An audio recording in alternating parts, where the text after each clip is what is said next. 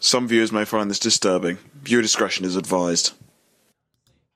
Ladies and gentlemen, boys and girls, it's showtime. I'm really just stating my opinion. I'm not telling you to hate Xbox. I mean, this video might be called I Hate Xbox, but I'm not telling you to hate Xbox. The games coming to Game Pass are far exceeding PlayStation games, how they look. In fact, PlayStation have put all their games cross-gen at the moment because they're struggling for players and money. Sony, look, let's face it, guys. Has Sony ever been really honest? No. They are career criminals. All right, we know this. You don't believe in generations, man. Good evening, good morning, good afternoon. Trying to cover all my bases. Good in the future for guys like David and HD Gamer because they're already way ahead of us. How is everybody doing? This is episode 3 of the Damage Plan. It's part 2 of what we were discussing last week. I got even more sensitive videos for everybody to get pissed off on. So I'm not going to wait around.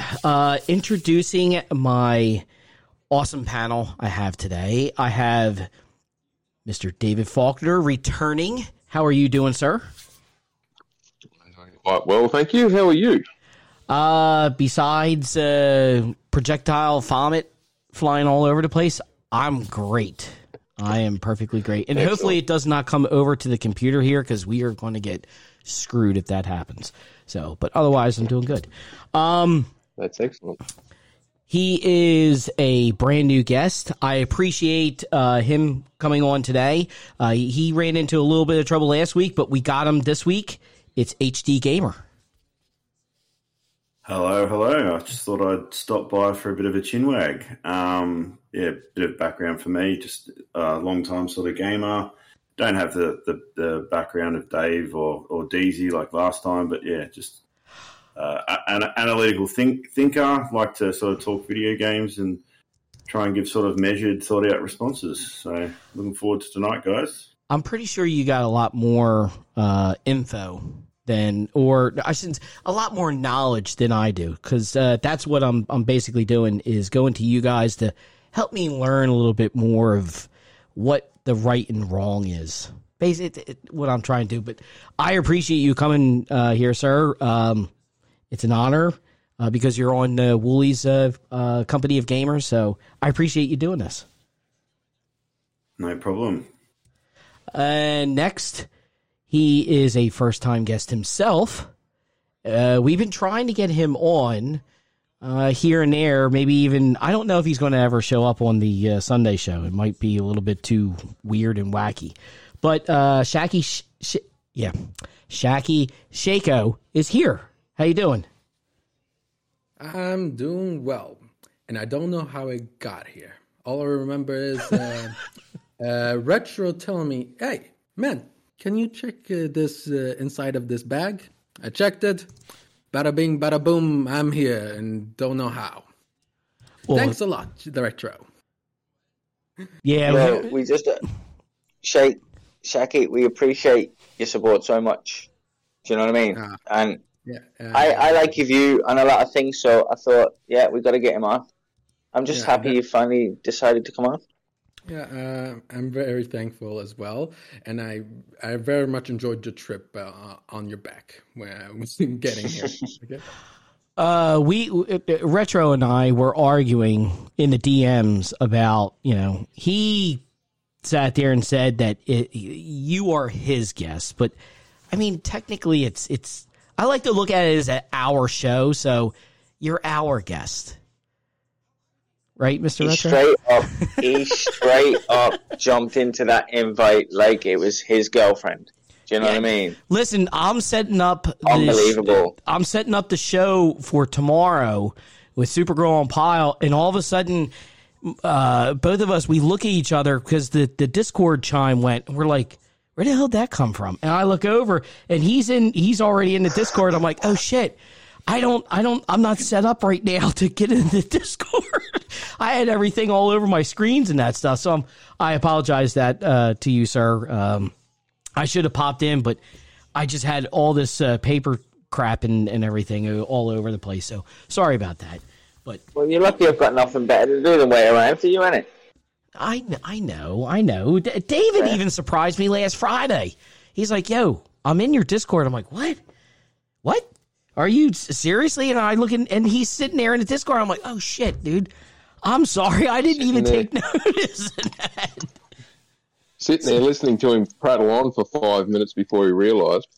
Hopefully I didn't give any kind of like bad information or anything like that for you to be going, what the fuck am I doing with this guy, man? Now you know why I join as soon as I see him on there. Oh my god! I've got that shit on record. No, I actually forgot to record last night's show for Anchor and that, so I made sure that today's is. So I made sure to hit the button. We do have Stage Block. He is running a little bit late. He literally just got done work at 3:00. So I'd rather not have him drive and then try to talk at the same time. So I'm perfectly fine when he gets home and he's relaxing. That pop on, brother. We're here for you. Let's get into the nitty gritty. No more holding back on this.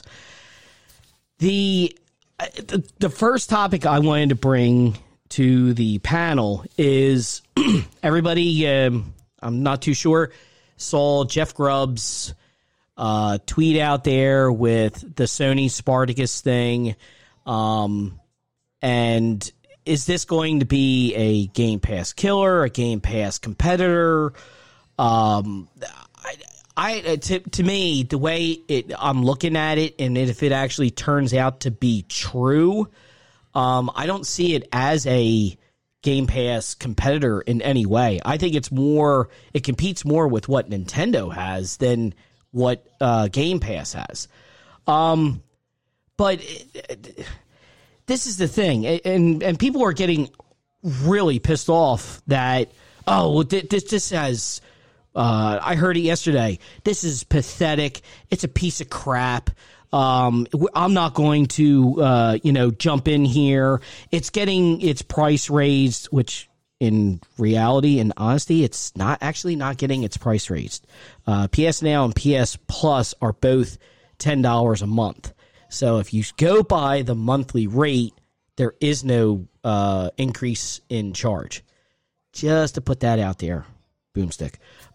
Anyway, so, but the tiers and everything else, I wanted to find out, I'll go to David first. Do you look at this as a Game Pass competitor or a killer or anything like that? What's your opinion on this? Well, I would say that all those screenshots and rumors and innuendo that are floating around in the last couple of days are a whole lot of bullshit. I don't see the way that it's been portrayed through articles in the last couple of days lining up at all with Sony's business model, or even with how they've spoken about what they want their online service to be. And it certainly doesn't line up with the actions that they're taking with the people they're employing and have employed, and the chatter that's been about of what they're bringing down the pipeline. So, like, this whole idea that it's tiered and it's going to be like Game Pass is nonsense.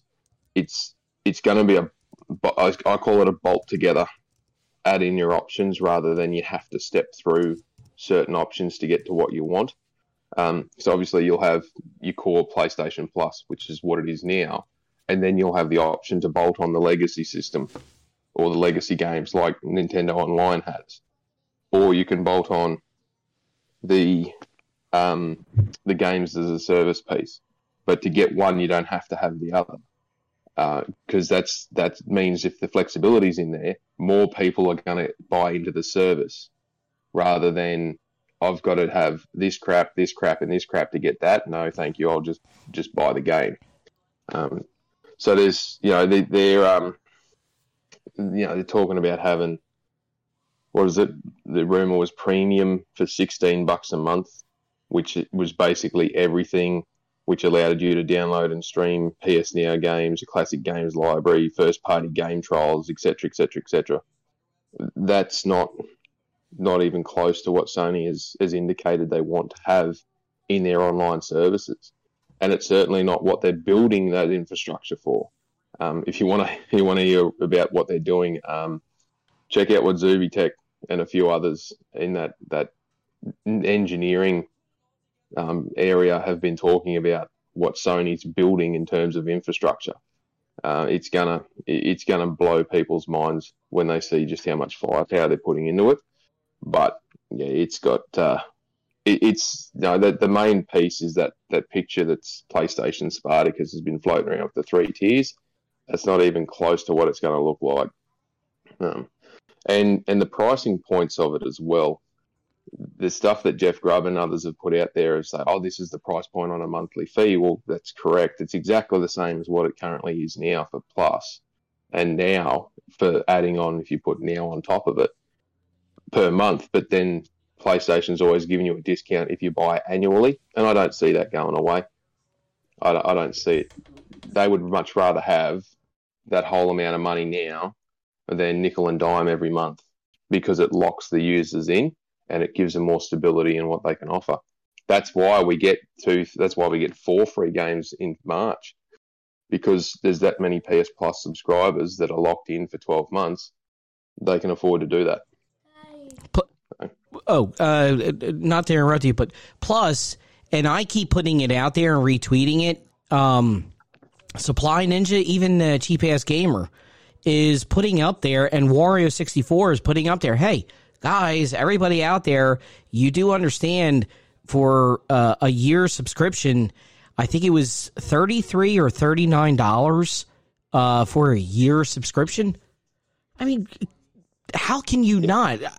I sat there and said last night, I'm like, I think it's 2027 I'm locked into, because I keep getting these deals. It's like, well, if I'm going to keep getting them, I may as well, just add maybe like a year here or a year there and that. But yeah, there was a lot of stuff that I was listening to. Oh, this is outrageous, and people putting it on Twitter. Oh, this is more expensive than Game Pass and whatever else, and we're not even getting the day and date stuff and whatever. And it was said on last night. I understand why there's no day and date from Sony compared to Microsoft, and I'm sorry, but right now Microsoft doesn't have their titles aren't up to par like Sony's. So why would Sony want to take that away? I don't understand that. Well, two reasons, aren't there, really? Is one, their games sell. Do you know what I mean? That's the main reason they'll never go day and date, is because their games sell. Right. I mean, do you know what I mean? The whole Game Pass situation came about because sales were tanking on Xbox platforms. You look at the likes of Forza 7. Forza 7 sold like maybe 2 million copies. You know what I mean? That was to a user base of what? How many? 50, 60 million? So the games weren't selling. Do you know what I mean? So that's just why Game Pass has come about. So the main reason that Microsoft is doing it, Sony just doesn't have. Plus, like, if we're honest, Microsoft can afford to be a loss leader in this forever if they want to be. Do you mean? Sony can't. They can't run their business like that. They rely on their games' profits to kind of reinvest, don't they? To a certain extent. Yeah, correct. It's the old you gotta sell this one to make the next one. Yeah, and that's not a bad model to have. And you're right, Xbox didn't really have a lot of choice there because it had such a dry outlook. They needed to keep players engaged somehow. But like Xbox Game Pass will always be the best value because you can basically get it for free. The $1 deals or the use your what is it? Their search engine credits. Get on there. Bing. Oh yes. Transfer your credits over and get it for free. And yeah, you get like points for playing the games and playing Xbox Game Pass games. You could literally buy a full game if you just played enough games. Stage. But this is why it's always confused me, is how they're making money. Because I'm subbed. I'm fully subbed to Game Pass, but before that, I was buying near enough every release Microsoft released. All the Forzas, all the Gears, what else were they releasing? Even some of the smaller games they were releasing, I was buying, the arcade games and stuff. But since Game Pass, they haven't spent that kind of money on it. I just see where the money is. And we keep, between me and my wife, it's in the mark. Me and my wife literally get the deal offered to us every couple of months. So every couple of months, we're able to swap accounts and get Game Pass cheaper. Okay. It's the... You know what I mean? Like, to me personally, it doesn't make sense from my point of view, so I don't know. Well, to stop this turning into a bashing session on Game Pass and focus back on what we were originally discussing. I'm trying not to make it. No, that's all right. Hey, don't let everybody hold back. Just let it fly out, man. Go ahead, David. The problem is that there's so many comparisons. And even if you favor one group, like it eventually. Okay, I'm gonna have to get back to you once. Okay. Don't get me wrong. I think Game Pass is a fantastic service. But yeah, can't say use it because of. And I said it last night. The Game Pass is a great value because, with my son who's 6, I don't have to worry about buying any games. They once they pop onto Game Pass and that, it's like this is great. But there's actually two. I'm going to let everybody finish what they want to say, but then I want to throw in the $70 game, and I have 2 little clips. If somebody can help me understand these 2 clips, but HD or Shaki or David, anybody else want to throw a little bit more in here, or do you just want to move on? I could add my thoughts if you want. As I agree with a lot of things Dave said as usual, but having this Game Pass, Spartacus being positioned as this Game Pass competitor, and everyone, all their expectations seem to be that it has to be identical to Game Pass. And I just don't see that happening. As Dave said, it's not really what their business model's about. I think the key difference, as you sort of brought up, is going to be that day one release of games. I just don't see them doing that for Spartacus. I think it's going to be focused on their sort of providing the wealth of their back catalogue, their classic games. You'll get some day one releases, smaller games like Destruction All-Stars or some third-party stuff like that. I think it was Shadow Warrior 3. But I see it more as sort of like a Disney Plus model as opposed to a Netflix. So, Disney provide a wealth of their back catalogue. They've got a rich history of IP, but they still have their big releases go to the box office. They don't have your, Spider-Man No Way Home, like those big Marvel movies, the big Star Wars movies releasing day one in their streaming service. Like, it's pretty clear why. They just don't give you the return on investment they need. That can't justify spending the budget they do on those movies and getting a return based on a monthly subscription. And Sony have sort of, people just dismiss what they've said, but, Jim Ryan's come out and said that. Sean Layden, in an interview, has said that just can't seem to make the financial side of that work to support these big budget games in a subscription style service. And people sort of point to Game Pass as it currently is and say, well, love it or hate it, like you got Halo Infinite and Forza, and they've got a few other big titles. And they're saying, well, look, Microsoft, like Gears 5, for instance, look, Microsoft can still support big budget titles. That's a fallacy. But the thing is, they're not running at a profit. They're running at a loss. So you can't really say how Game Pass is currently running as an indication of what it's going to be like in future, because yeah, sure, they can support big budget titles if they run the service at a loss, but that's not sustainable. Eventually, they're going to have to make a profit, and that's when we're going to see what the effect on the budget of those titles are. I just don't think that sort of service incentivizes a big budget AAA, especially big budget AAA, what we call one and done, narrative driven single player games. It just doesn't seem to align with the business model. So I don't see Sony matching Game Pass with a day one release. Game Pass is great. I think it's good, like Netflix. Like Netflix is great for certain content. Like we've seen a resurgence in the TV series. There's some great TV series on Netflix. There's even some great movies, but typically the movies seem to be of a lower budget than what we see at the Hollywood blockbuster, and I think that's the same for these gaming subscription services. I think they're going to be really good to get exposure to some of these smaller games.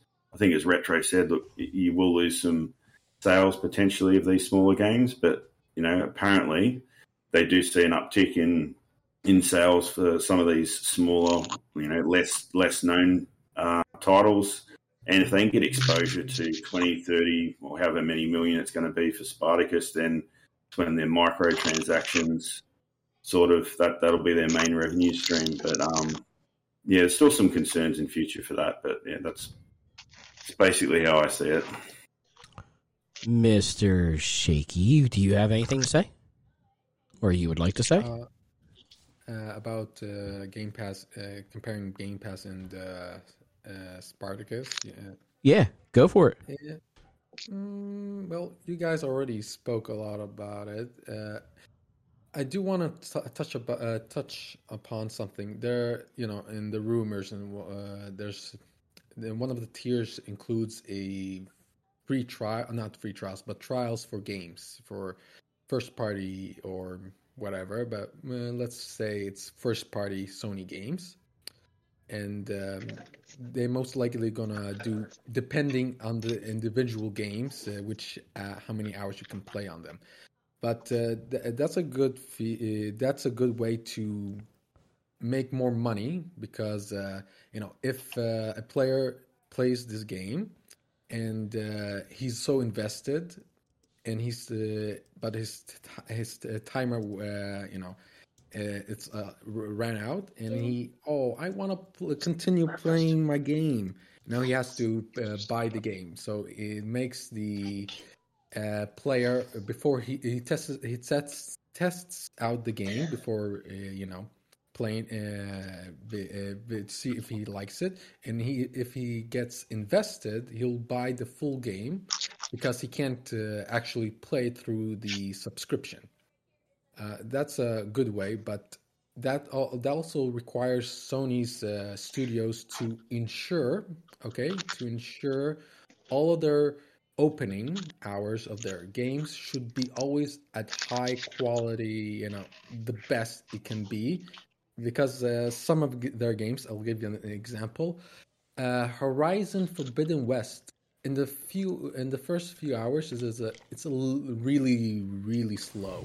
And it's not gonna convince a player into I don't want to buy it. This saved me a lot of money, even though later on it's so good because I'm enjoying my time with the game. And if Sony tries includes this benefit of trials, they have to ensure their first hours should be the best it can be. And another thing, I'm very interested, if there are tiers for this. Oh, a side note. I really would like them to call these tiers silver, gold, and platinum. Just in relation to PlayStation. And little side, and what I want to talk about, if there's a higher tier, and that includes the classic games from the PS1, PS2, PS3, I'm really interested to see how many would pay for that, because Sony hasn't supported backwards compatibility from the PS4 era. to the PS5, and I wonder how many are there that would actually, want this. I'm interested to see the numbers. How many would sub to that tier if they actually do Spartacus? And that's all of it, really. I don't have nothing else besides Game Pass is Game Pass. Day and date. Spartacus, we don't know. It's only an imagination. Until Sony says it's real, then after that we'll discuss more. Exactly. It's a Game Pass or a competitor, or yes or not. Right now, it's just speculations and just imaginary. Nothing really solid. Okay. Thank you. Stage, I hear you. Oh yeah, sorry, I was ordering. So No. You have the floor. I agree with him 100%. Go ahead and explain your point in that stuff. Oh, no, it's just I agree with him 100% with what Jake said. Pretty much, and I've been saying this on Twitter. You've probably seen it, or if not, you have. But I've been telling everybody, because it's really the Xbox gamers that are talking about Spartacus more than the PlayStation gamers, really. Yep. You're seeing them showcasing that little picture that's been making the rounds, that essentially is like kind of like a mock-up for the business model of what the 3-tier system is going to be for Project Spartacus. But the problem that I have there is nothing is final, nothing's set in stone, and nothing has been said by Sony. So I do not take and say, "Oh, this is crap." Uh-oh. We're starting to lose Stage. Uh-oh. Stage, are you still there? I think we lost him, or we're losing him. Stage, where are you? There he is. There he is. Yeah, you totally cut out for a minute. Can you hear me? Okay. Yes. You sound good now. Okay, sorry. The problem that we're dealing with is that there's a lot of bias and a lot of speculation that's been going on, and it's really more so the Xbox fans that are using the Spartacus information to put it up against Xbox Game Pass and to put it down. It not in any of this situation are they actually looking at the service to actually see whether Sony's actual base offerings might, on top of the pricings structure and the separation point of that structure, will be alluring to the actual customer. We'll have to actually see that for ourselves when Sony actually showcase that. They're going to definitely show us the actual models and the differentials between if there are different tiers and things like that. But for now, we can't go off of speculation.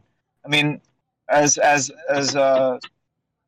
someone said before, Sony can't be in the situation to be a loss leader, because if you do something like what Microsoft is doing with Game Pass, you're essentially going to put your company in a very bad situation where, like Netflix, they're in debt and were for a certain period of time, you're constantly working at a loss, but you can actually handle it because your parent company is much grander and can actually take those losses like as if it was a drop in the bucket. So I mean, Sony's got a whole slate of games coming, and some of those games might come to PC and things like that. They're looking at many different models right now, kind of like what Microsoft's doing, but really they have to find out what works best for them. And hopefully, and I see in response, I've seen some PlayStation gamers actually buying PlayStation Plus, subscriptions ahead of time in anticipation for this whole thing, because they think it might roll over because they're paying attention to the little mock-up that the Xbox gamers have been putting up. I wish I guess to probably a Sony gamer was put that up first, but I don't think it's wise to place bets on anything until we see it. Anything set in stone, right? From Sony. I totally agree with that. Sorry, Steve. No, it's okay. Thanks for that. No. Are you finished, or do you have a little bit more? Yeah, I'm finished. Oh, you are? Okay. I cut you off and that stuff, so I wanted to make sure that you're finished. Okay. Does anybody else have anything to say on this? David, go ahead. I was just going to say I got a few more things I'd like to chip in if I can. Go for it. So the issue around the whole, this is more of a broader issue rather than just a gaming issue. So we've got that many streaming services and entertainment services that are subscription based, right? And currently none of them are making any money. The long-term view is it'll take 15 to 20 years to get them to break even, and then you've got to go even longer to be profitable.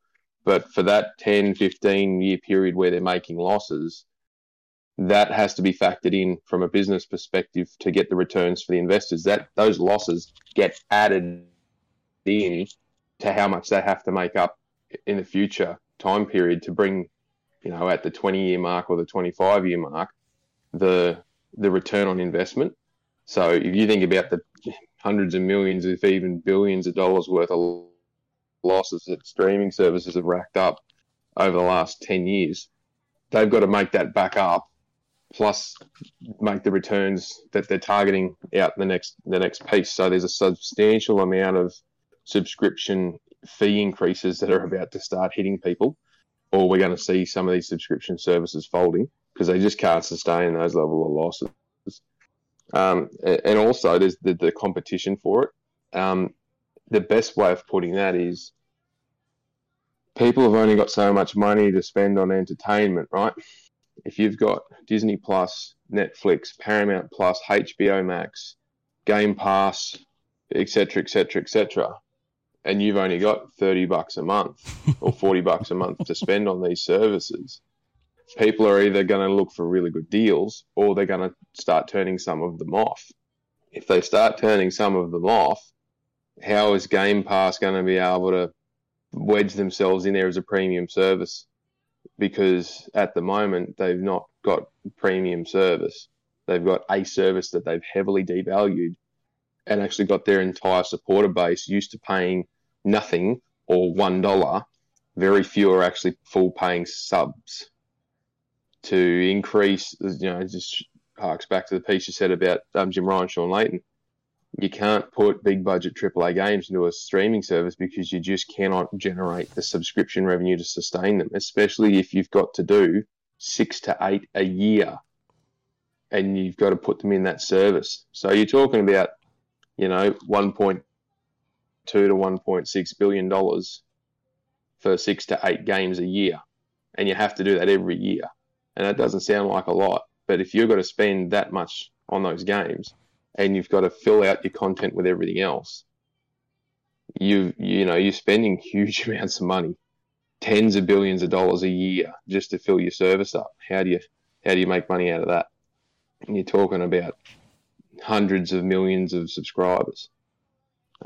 And people carry on all the time and say, "Oh, but Game Pass, $10 a month, this many, 25 million subscribers at $10 a month is $2.5 billion a month." Like, yeah, but less than 20% are full paying subscribers.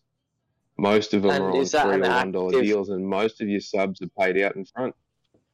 And is that an active number or an overall number? The 25, the numbers they keep giving out. Around the 20.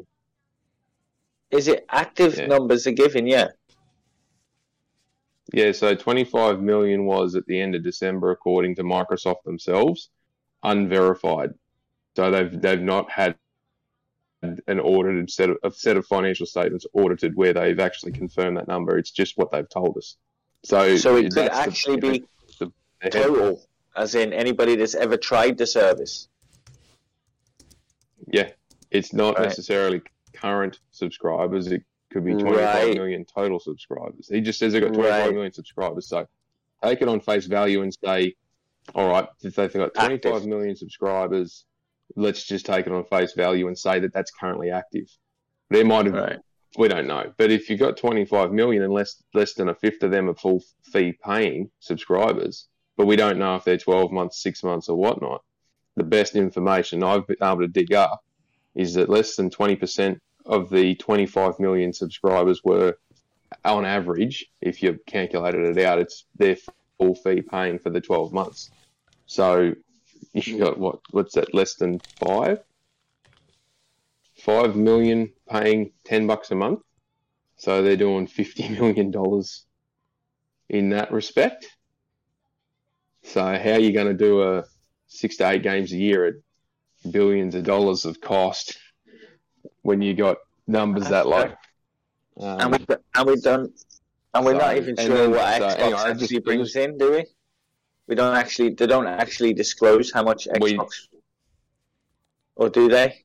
Do they tell you? No, you've got to work it out. You've got to calculate it, and there's a lot of guessing. I shouldn't say guessing. There's a lot of estimating, though it's quite accurate. It's within tolerance levels, but like guys like Daniel Ahmed and that who work for analytics companies that follow this stuff. Microsoft's last year was $16.68 or $16.8 billion in revenue, but you don't know what their operating profit is because they don't tell you their expenses. They just lump all the expenses in together. But the operating profit for the division that they work in isn't all that healthy because something's dragging it down. But personal computing's got Surface, Xbox, Windows OEM, and one other service line I can't think of that it's not important. I think, but it offers, Office 365 and all that sort of businessy stuff is in there, but it's in the personal computing side of it. That thing's making over 40% revenue growth quarter on quarter, almost like clockwork. Yet Xbox's last 4 quarters, I think it was it 20-something%? Then they had a negative. Then they had 2 or 4%. And then they had 10%. So as an average, they only had a 16% revenue growth from prior year to the year before across the whole year. So there's something dragging it down quite substantially. But the other problem too is Xbox is offsetting a lot of its expenditure in its cloud, xCloud and cloud-based stuff. It's kicking that over to the Azure business line and costing them a bundle.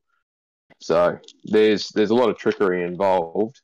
It's legitimate, but it's not necessarily right to do it that way. But yeah, Xbox just don't tell us because they're running a massive loss. They're literally spreading the losses into other sectors. Is that right? Or not so much other sectors? Yeah, so they're running in a mass. Go ahead, sorry. I was going to say that's right. They're spreading losses into other sectors that aren't Xbox, like into completely separate business lines on the other side of the business. They're pumping losses in over that side at the same time as making a massive loss after doing that. That's sneaky. And that's how they justify it out to the shareholders. Is it's a long-term gain. We're just going to wear losses for a long-term gain.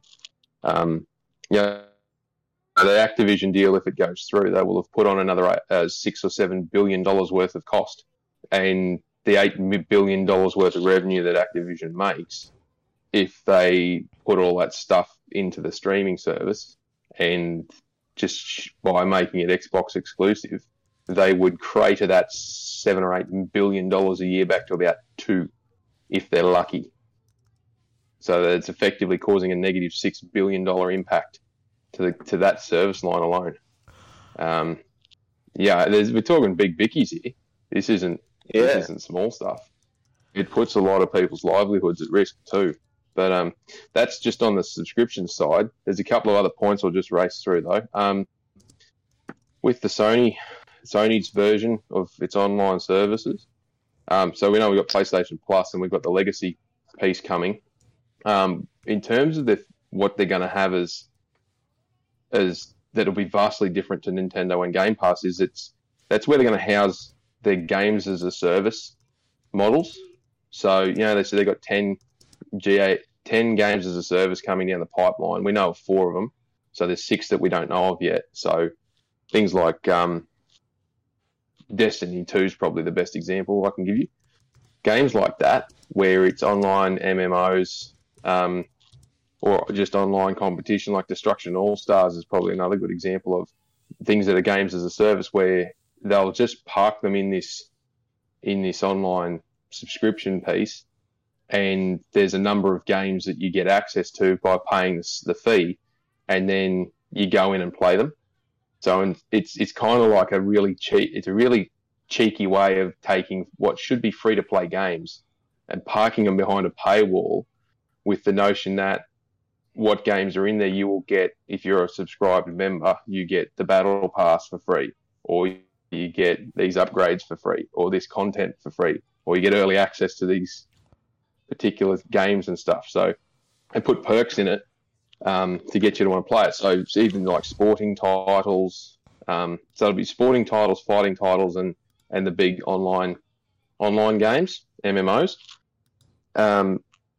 For that, imagine Street Fighter 6. It's a PlayStation exclusive, and it launches into their God tier, Spartacus, Zeus tier, whatever we call it, platinum tier option. You pay whatever it is that $2 a month or whatever it is to have access to it, and then you get Street Fighter 6 a month earlier than everyone else, and you get all these different skins and a few other bits and pieces. That's where they're going to be vastly different in terms of what their content offering is, rather than just going, you first party day and date drop, and you get the deluxe edition if in Game Pass if you buy the game, sort of thing. So that's where one of their major variances to Game Pass and Nintendo is going to be, is in that they've got nearly 50 million subscribers at the moment, and a huge amount of monthly active users that they can leverage to engage. It's quite possible that they could be, with this model, they could get over 100 million people subscribed into it, which would be quite a feat, but it is possible. There's always that with the day and date release piece with the first party. It's not something they want to do where they can avoid it, and I don't see any reason why they would do it now, but it's possible that they could be releasing their first party games into the subscription service, whichever section it is, at the same time as they launch them on PC. So it may be utilised in that manner. Or we may end up with a rotating PS Plus collection where instead of having the 20 games that are there now, it may be that they add 1 or 2 games when they release these games to PC. They then become part of that collection. So the collection doesn't stay at 20, it starts to grow, but grow very slowly.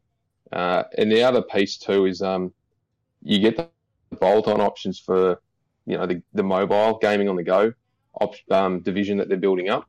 There could quite easily be a subscription model to support that.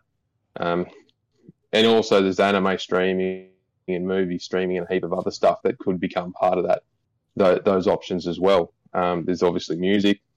There's a deal with Apple in the works at the moment for Apple Music, Apple TV. There's very likely, if they're pushing into mobile, there'll be a deal to get PlayStation favourable conditions for PlayStation games to get onto the App Store, so they don't have the same problem that Epic had, because that's caused Epic a huge amount of financial problems, but it did certainly cause them a huge amount of cost to go to the courts over that. So there's there's heaps of background stuff going on here that a lot of people just haven't spoken about, or they're not raising. And it's out there and plain to see if you just go and do a little bit of digging around. But that thing that, the picture that the Xbox people keep sharing about, this is the cost and this is what it'll be and blah, blah, blah. They have put zero thought and effort into researching that, because it's nothing even close to what Spartacus is likely to be. So anyway, that was my last few thoughts on it. David, I wanted to ask you this real quick, and then I'm going to set up these clips. in your opinion, is Game Pass, and I'm going to say Game Pass and Spartacus and whatever these companies have for subscription services, are they killing like a place like GameStop, even Best Buy, Walmart, Target? To me, it seems like if you have this subscription service, and you have all these games, well, people, first of all, they don't need to go out and buy anything at these stores. But then second, it's, well, you already have it in the service. Why do I need to even look at the store? Doesn't that hurt the stores in a way? Kind of. It just depends on what the store is able to flexibly change to. I mean, you can't buy models, peripherals. You can't go into you can't just go online and pick it up. And what does an Elite controller feel like? T-shirts, hoodies, a lot of that collectible stuff that people like to get. You can't really. A lot of people are getting away from buying that online and going back to getting it in a store because they can get it then and there and see what it looks like. So a lot of stores like GameStop and that, if they just rely on selling the new games, that they're not going to last at all. Not just because of the percentage of digital content in the game, but the subscription services burying them. There's nothing there. There's no appetite there anymore for people to just go into a shop that just sells games. There's got to be all that add-on stuff, and that's where a lot of these places make their money anyway. Mm-hmm. I'll sell you a T-shirt for $20 and it only cost them $2 to get it there. Right. But Horizon Forbidden West is a great example. You could pre-order the collector's edition and it would be shipped out to you. Whereas there's a heap of people still waiting to get that because of delivery delays and courier delays and all that sort of stuff. Whereas they've got 3 of them sitting in the local shop here, where you can just walk in and buy them and you've got them there and then. They've actually got one of the big, I can't remember what they call that elephant thing. Tremor-Tusk or whatever it is. Yep. Yeah, they got one of them sitting on in the glass display so that people can actually see what it looks like. So there you go, Retro. There's pros and cons around the whole thing, but yes, the subscription models, to say that they would kill off something like Game Pass is probably a fair comment to make, though GameStop has tried again to remodel itself into something that to stay relevant. But eventually it's just going to become if they start to really include legacy stuff across the board in some of these subscription models, it can't even morph into a retro gaming supplier anymore, because they just won't be able to handle it. So they are in trouble. They just got to make sure that it's an experience rather than what they're offering is what they're selling. Okay. Their business model completely destroyed the chance of having any value for retro games because they give nothing for retro games to begin with. And that's a terrible thing. Right. If you actually bring something that's old to GameStop, they would probably have very little value that the second-hand market that people are involved in, like on eBay and Amazon, were involved in, for instance, or even at a show, they would have much fairer prices for the buyer in the second-hand market versus what GameStop actually puts up themselves. It's crazy. But it would be good to see them actually start to get into that. But it's just as you said before, it's not feasible at this point because it's too far gone. It's just trying to remodel their business model so that they could actually take. It would feel like they were taking losses to giving people fairer prices for their product. I want to read these two from the chat. Adam B. How you doing, Adam? He says, Azure is where they make their money. Even their personal computers are a percentage compared to their Azure data centers. And then he said, Microsoft wants to basically move everything to what is called software as service, aka SaaS, where you'll have less access and everything will be cloud-based. So, but those are two comments. I want to bring these three little short clips, and maybe the panel can help me understand. It has David's favorite person in it. So we couldn't get Retro's favorite person tonight. He never said anything to me. So I tried, Retro. I really tried. Speak his name, I'm not going to speak his name. I'm not going to speak his name. But I'll play. Headlight sends that dude crazy, man. Unbelievable. You and Stone are like so. I'm not even going to go there, but it's been going on for about 4 months. He underestimated how stubborn I am. He didn't realize I had the time, all the time. Like, I work night shifts, you're my entertainment. Do you know what I mean? It's stupid.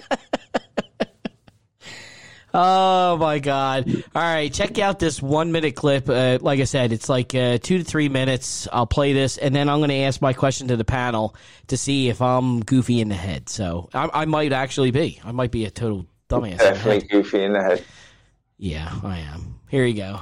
The Days Gone developers going through so many damn hurdles in these interviews talking about how the game did. I mean, to be honest, tell them, to be honest with you, like, I was going to say, to be honest with you, like, that whole mindset from that whole side of not trying to save money, like, blows them all mind. They're like, oh, no, they'll damage control $70. Remember if you're not given the opportunity to, you're going to act like you don't want it.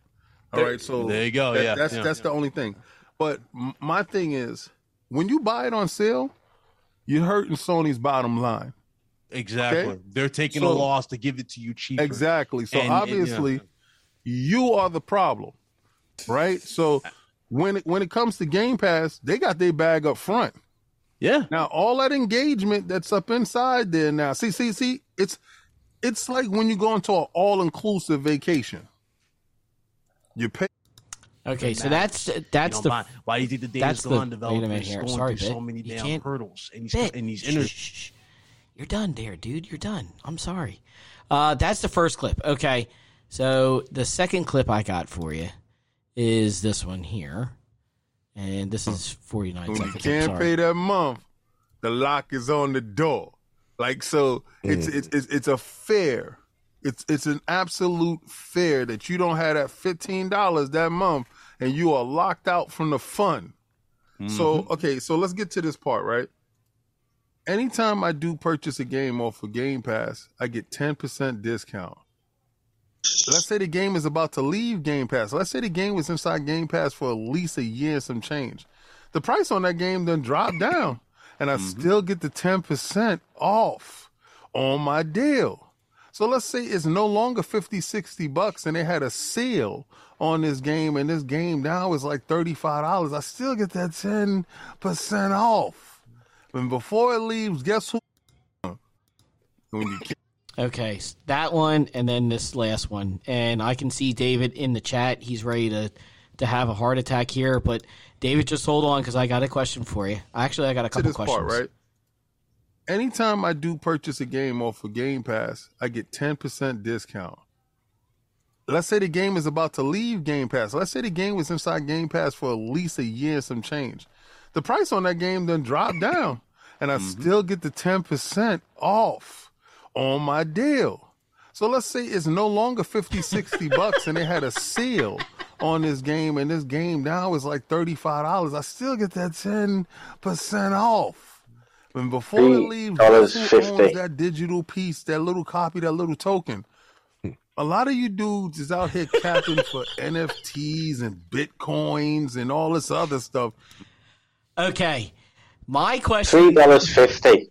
That's how much he's saving. No, wait a minute. Okay, so the first clip, he's sitting there and he says that when a Sony game goes on sale, that Sony is losing out because it is on sale, so they're losing money. Then he comes back and sits there and says, and this is King David, I'm sorry, but you can see it in the clip. You'll see it on YouTube. Then he sits there and says, which this is my thing, If you don't pay for Game Pass, that $15 for that month, well, guess what? All those 400 or 300 games that you have, well, you don't have no more because they're a part of the rental service, which it is. I don't want to hear it's a rental service. It's the exact same thing that Hollywood Video, West Coast, and Blockbuster are all. You could rent it, but you had to take it back. This here, sure, you have it in your library, but as soon as you don't pay that, it's gone. But then he goes and sits there and says that since I have Game Pass, I go and I get the games at a discount. And if it's $35 on sale, I get that extra 10%. It's the exact same thing. Am I wrong? Am I a little cuckoo in the head? But he's doing the exact same thing. If you buy a game from Sony that is on sale, and you buy a game that is on Xbox Game Pass and it's on sale, and then you're getting an extra 10%, isn't that the same thing? Am I wrong or am I goofy in the head? Who would like to sit there and call me a total idiot? I'll tell you that you're the opposite of a total idiot. That's all. You know what he's going to say, though, don't you? Some of those games, the developers have already got their money for it, so it's extra money. He's going to say some bullshit like that. I guarantee it.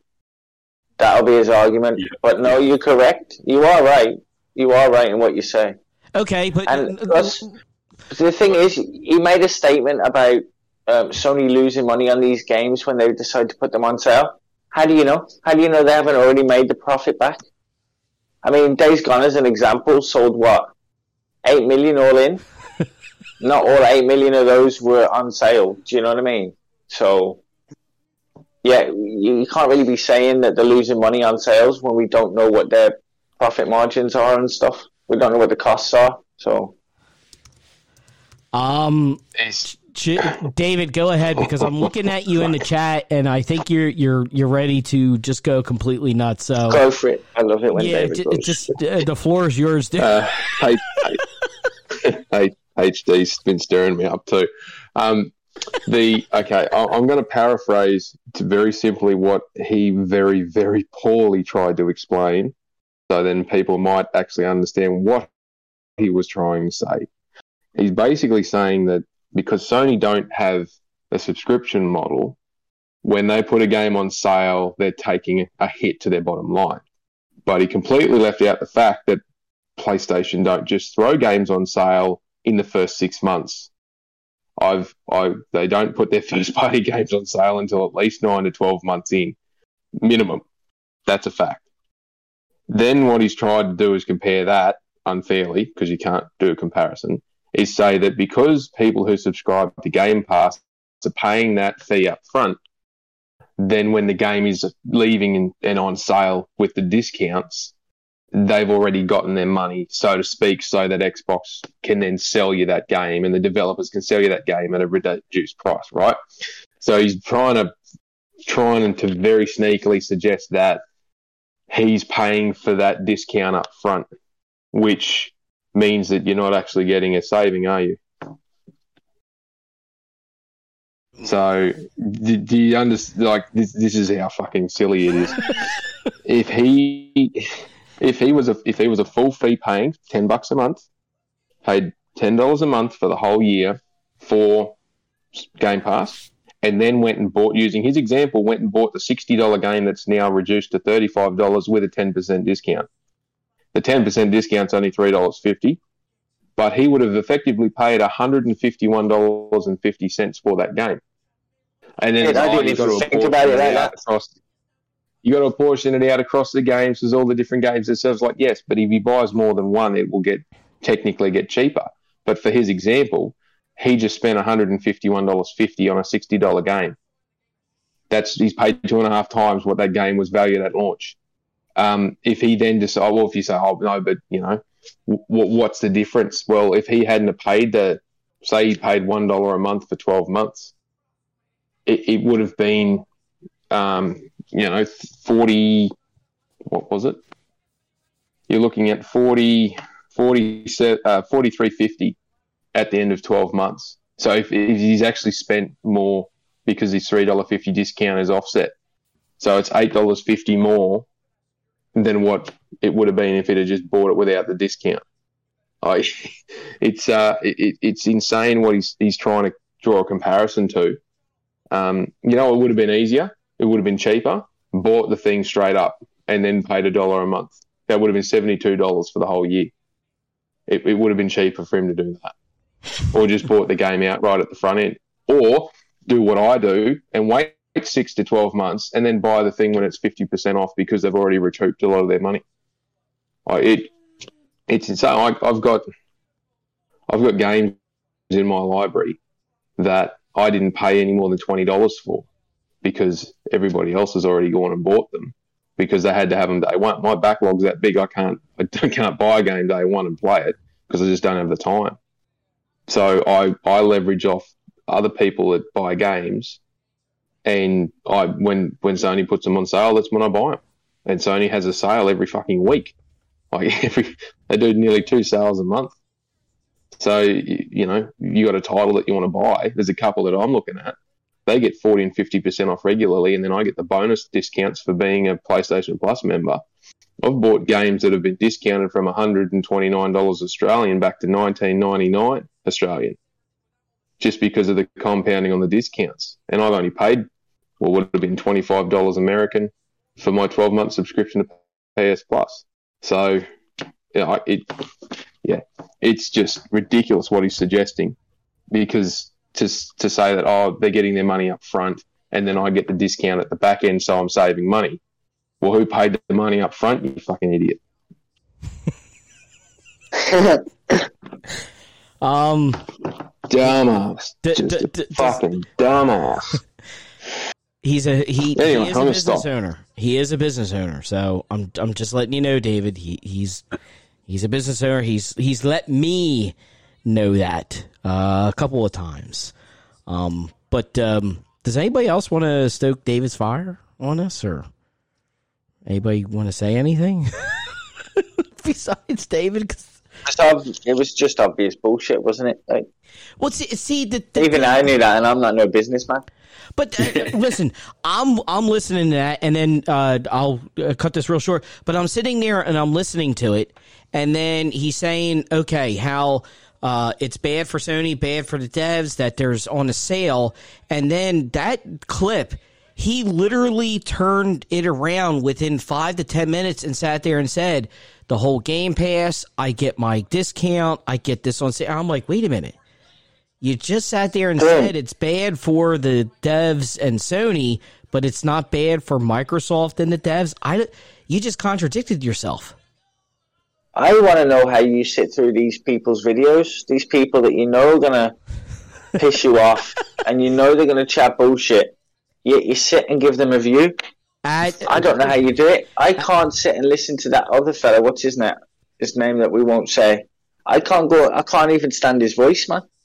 Do you know what I mean? It would just wind me up to sit there listening to his videos. I don't know how you do it. Listen, I'm going to put it to you this way, and I thought about doing it, but it might be a good thing that I didn't because what David sat there and said, what he's been saying in the chat, it might be it was a good idea because what I heard yesterday from this other person that I played his stuff last week, Retro, you'd probably fly off the handle, and David would probably fly off the handle with what he sat there and said yesterday. I mean, if you really want me to, I could play, how Sony are criminals.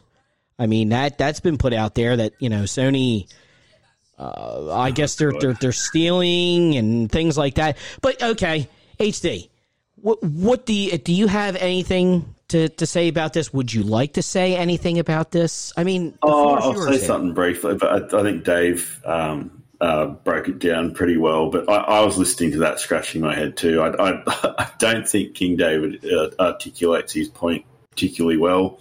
And even when Dave just articulated it as best he could, it still doesn't make sense to me. I think that claim it's hurting Sony when they put it on sale, like as Dave said, and Retro said, that's after maybe 9 months of being on full price. So they've saturated that market. They've you know, the sales of the full price game have tailed off.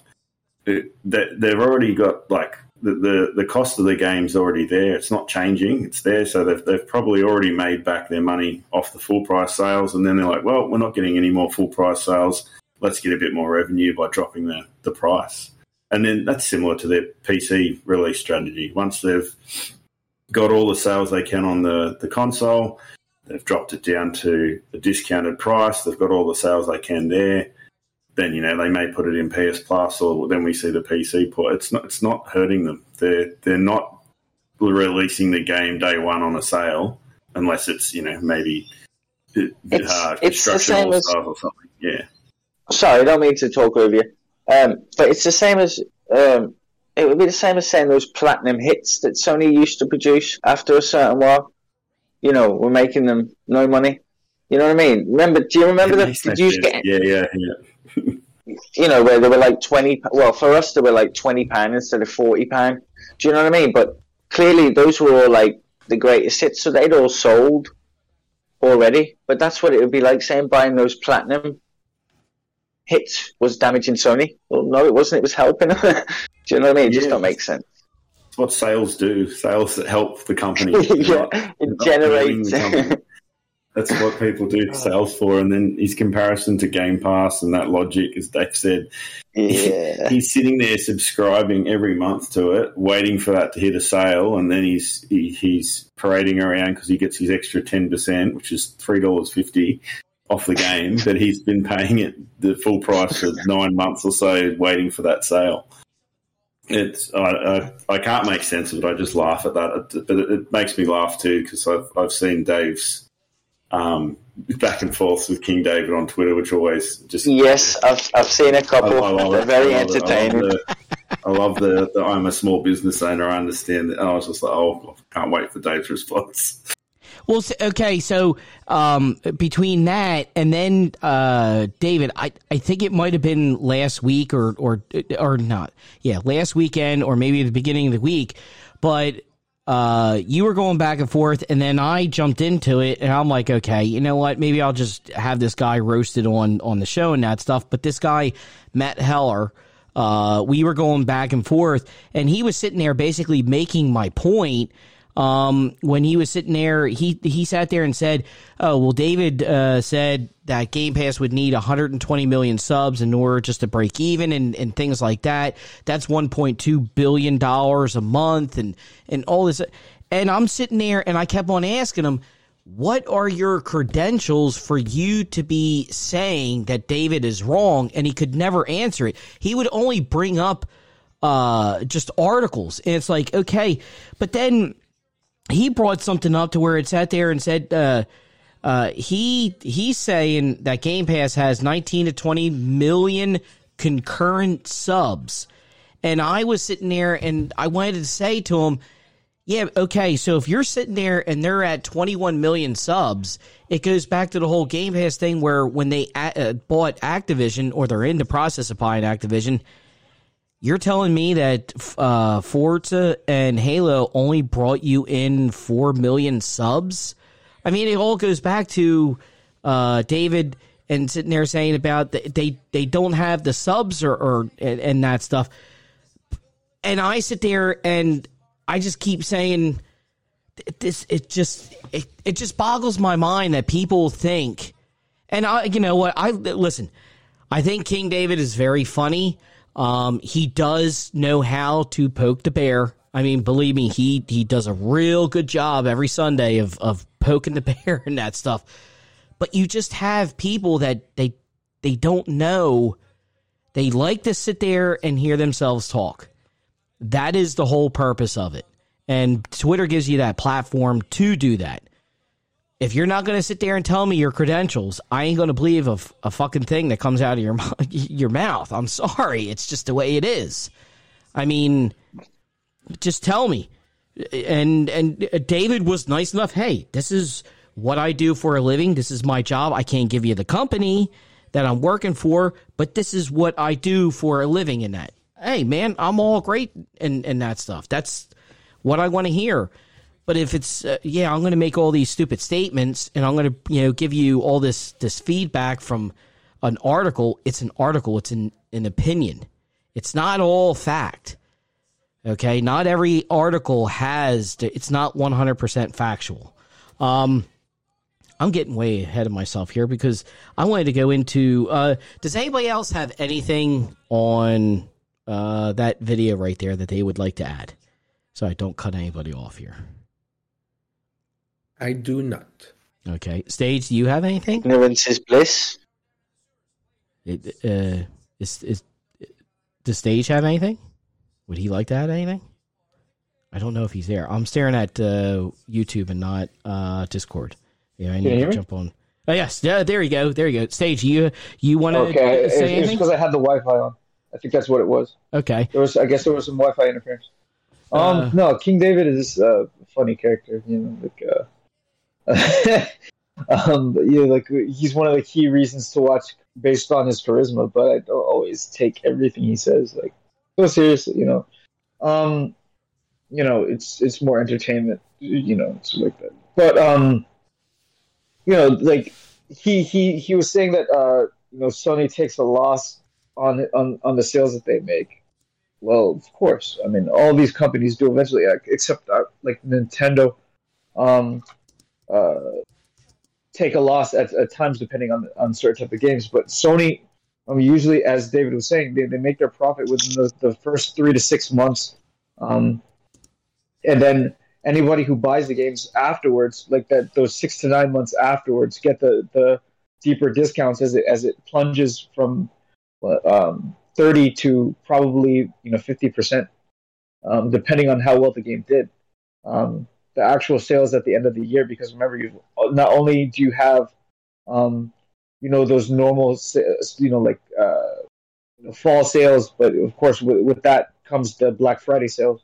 And those sales are competing with one another before the beginning of the next year comes. And there's even sales going into that period of time. So, I mean, and now, as David again said, you have sales, all year, twice a month. So it's on top of that, you have PSN Plus discounts, and it just deepens the sale even more. So, I mean, to wait is a smart thing for you to do because the company's making that money back anyway for the games that turn profit, and they're making extra profit on top of that. So, they can also put the game on other platforms and make extra profit even on top of that. So, I mean, the business model works for itself, and you will tell which games live and die by the iterative nature of the franchise itself, how many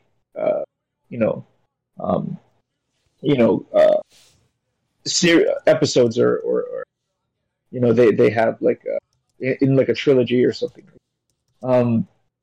But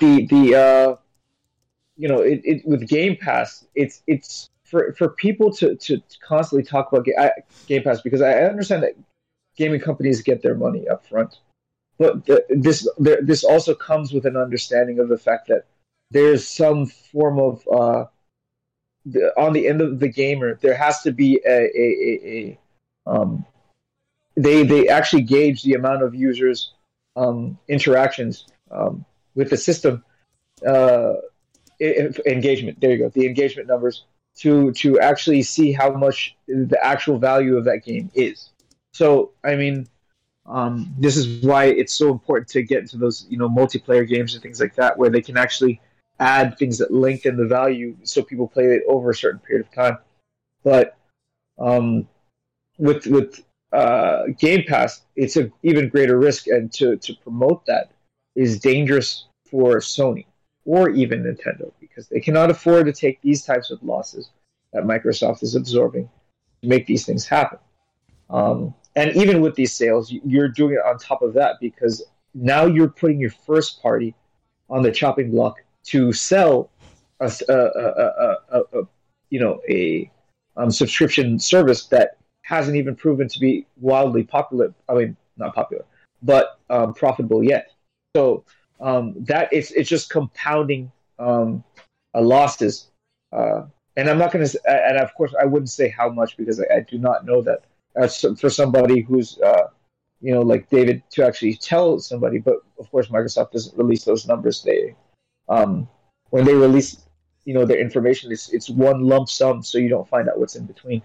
But like I understand and I respect the service, but as from a gamer's perspective, it's good for us because we're getting more for less, and that's the only way really that we can look at it from that perspective. But to actually say that this is something that Sony should be going up against is wildly irresponsible to competition. And if we want these companies to compete, they have to see how safe it is, the waters are, to actually even look at what Microsoft's doing and to actually replicate it. Because, like, for instance, Xbox Live Gold is pure profit. That makes sense. That made sense for Sony to follow. That made sense for Nintendo to follow. So I mean, because remember, we have to remember what Sony went through with the PS3 era, and they can't go through that again. And they played the game quite conservatively and still came out ahead with their game development. So I mean, to actually put these games in jeopardy with a subscription service is just asking for trouble. So I mean, King David is a funny guy. He makes me laugh, but I don't always take everything he says so serious. Sorry. I wanted to put that out because I'm sitting here, I'm like, did I just hear what I heard? Maybe I did. Let me put it out there and see what everybody else has to say. Does anybody else want to add to that? Because if not, we're going to jump into the next topic. David, do you have some more you want to say?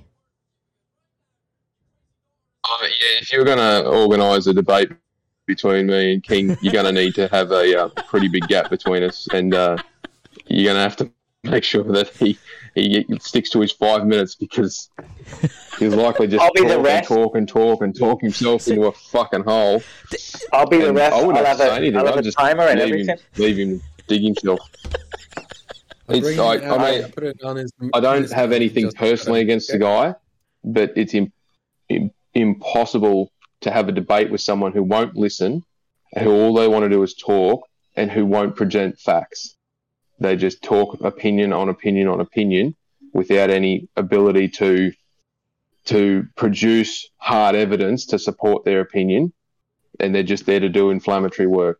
Because that's all he's done on Twitter. Every time I've engaged with him, he'll deflect, he'll backtrack, he'll sidestep, he'll go for a personal attack. He won't substantiate anything he's saying. And that one time that I put pressure on him, either he, via a soccer account, or one of his minions decided to jump in and have a crack at me, and I spent one of the best argument days I've ever had. Absolutely tearing them to pieces, and they deleted all their tweets.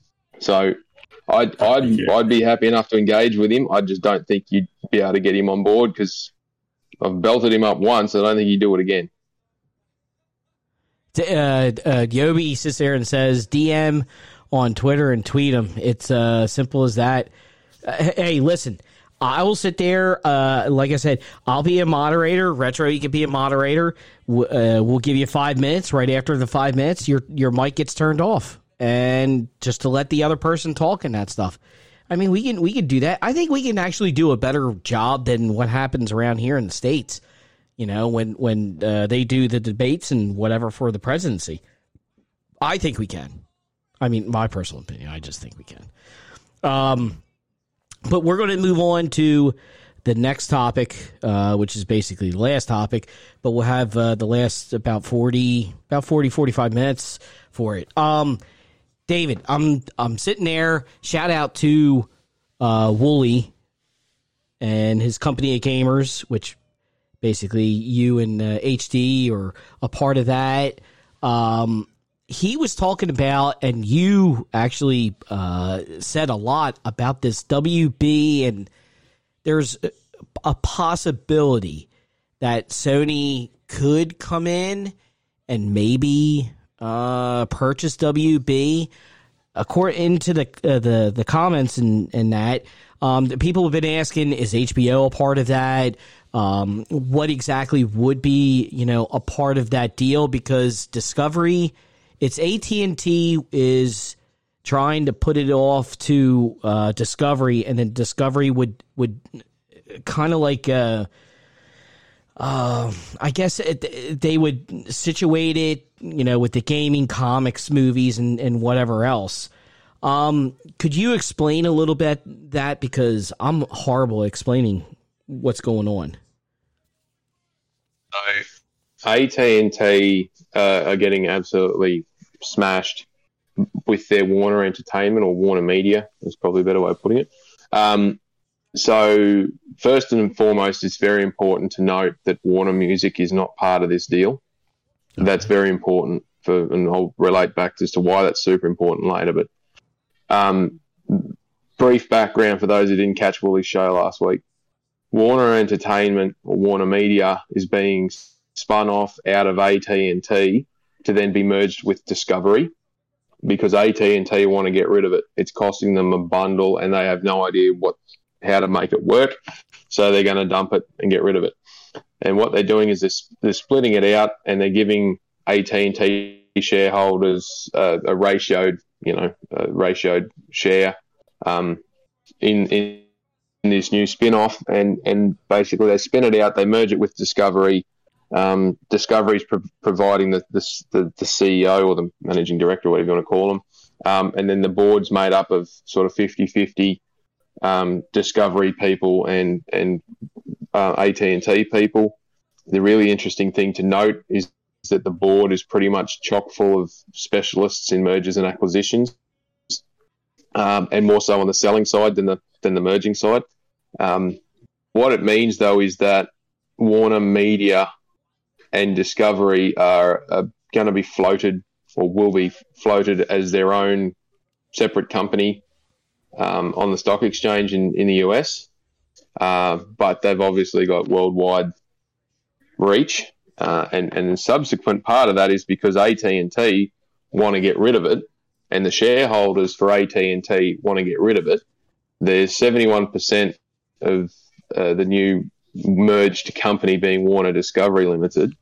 Nearly 3/4 of the shareholders want to get rid of it. So there's an opportunity there for it to be purchased. And interestingly enough, because of the current antitrust situation in America, Disney won't be allowed to buy it. Paramount won't be allowed to buy it. And there's a couple of others that won't be allowed to buy it. But there is one company that doesn't reside in America that's got a very good chance to be able to buy it. And that's Sony Pictures. And the background of that is Sony tried to buy Fox just before Disney got them, and they got outbid at the last minute. And Sony was prepared to stump up $70 or $72 billion total to get Fox. And Warner Discovery is valued at $43 billion. So if they want to buy the whole thing, they could buy the whole thing for $44 billion, or they could go after the AT&T for $32 or $33 billion, just buy out that 71%, or they could just take a 51% ownership for $22.5 billion and get access to that that way. So what does that mean? Well, it means that they get all the DC, all the Warner Brothers DC IP, intellectual property. They get all of Warner Brothers Gaming, all of Warner Brothers movies, all of Warner Brothers animations. They get the DC IP, Looney Tunes, Hanna-Barbera, the works. HBO Max, the CW, all of that stuff comes with it as well. That's just from the Warner side. And then on the Discovery side, they get Eurosport, the rights to the PGA Europe, the rights to basketball in Europe. They've got some soccer channels in some of the Europe countries, plus they get the broad-ranging TV channels, CNN and ones like that. Some of those are owned by Discovery. And then obviously you get the Discovery Channel, the History Channel, all those sort of ones. So there's a huge, huge amount of television and film that Sony Pictures can straight away grab. And then there's obviously all the animation stuff, which can then be flicked off to the anime sections and and fed in with, a subset to their Crunchyroll and all the rest of it. And then just the manpower that they pick up is actually quite substantial. So there's a big opportunity there for Sony to do it. It's a couple of weeks ago, there was a lot of chatter about it happening. It's sort of quietened down a little bit since, but they're aiming to have this deal done so that the merger and the spin-off and merger done by the middle of 2022, so June, July. And you will have noted that Sony's been very, very quiet in the last month or so. Sony did a deal with AT&T to buy Crunchyroll's parent company for $1 billion, so there's a relationship there already. And Sony won't have any trouble getting the money to do it. And the key thing, though, is, as I said, Warner Music isn't included in this deal. It's its own piece out on its own. And that's important because if Sony has a huge amount of the music industry already, if Warner Music was included as part of this and Sony tried to buy it, Sony would have controlled over 72 or 73% of the music industry worldwide. So that would have been a no-go zone for any country. They would have just said, no, that's not okay. But because music isn't, then Sony gets a clear run at it, again, because they're not a US-based company. So there's no fear of having the antitrust mobs of America come screaming, knocking down the door, going, you can't do this because you're monopolising an industry. Because even if Sony bought Warner Discovery Limited, they would only just come up to being on par with Disney. And there's no harm in having, one juggernaut being set across from a second one. So there's a huge amount of toing and froing to go with it. There's no guarantee that it's going to happen, but the way that I was looking at it in some of the conversations that I've been privy to, it was certainly something that was on the radar, because there's not too many others outside of America that could buy it. So, yeah. Okay, so let me ask you this. What about like the Bandai Namco? I mean, what exactly do they own? Because I think it was Salty's podcast maybe 2 weeks ago. They own some kind of anime, toy line, things like that, and then they also have, which I actually thought it wouldn't be. It would actually be a really nice pickup before I actually heard what you had to say last Saturday about WB, but they have a bunch of fighter games in that, and Sony went into and bought Evo. That's why I put out there on the thumbnail which would actually be better. The way it kind of comes off, I mean, WB, that presents a lot, like you were sitting there saying. You have all the movies. You have, was it Game of Thrones, Sopranos, whatever was on HBO and that, HBO Max, and, I love their Peacemaker, but then you have DC Comics, and then you have the gaming division that would come over, which Mortal Kombat would actually feed right into the Evo thing. And then Rocksteady coming in with, Suicide Squad. I mean, I don't know. I mean, does anybody else? Somebody has to have something to say about this. Who wants to be first? Anybody? Nobody?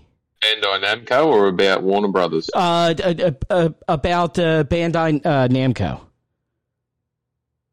The way what they have, would it be a better fit with Bandai Namco, or is it a better fit with WB? I'm leaning more towards WB, just because of the movie properties too that they would bring with. I'll just briefly put this out there, and then I'd like others to talk about it though. But just be mindful, Bandai Namco's got a lot of other things rather than gaming and anime. They've also got hotels, casinos, pachinko machines. They've got heaps of other stuff. So there's when we're talking about Bandai Namco, we're just going to be talking specifically about the anime and the gaming section. And I think it's just important to remember that. Okay. Does anybody have anything to say about either one of these companies? I don't think Namco. Go on, I don't Retro. think Namco's gonna. Sorry, I just don't think Namco's gonna happen. I think this. I don't see Namco wanting to split everything up. Yeah, I don't. WB could happen. I would like it to happen. I mean, I like the Injustice fighting games too. That's another thing they could focus on too for their Evo tournaments.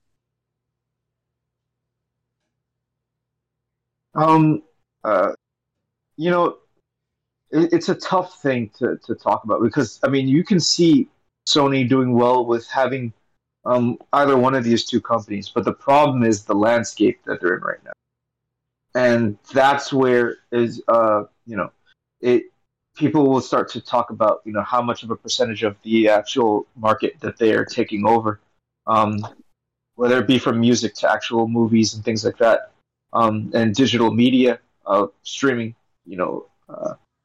Sony would be going from almost a non-existent entity to most people, even though they had other apps like not Crunchyroll. Of course, they own Crunchyroll and they own Funimation now, but they also had Crackle, and they were putting their spin on the streaming movie and TV show model, except they used, similarly to Hulu, gave you the options of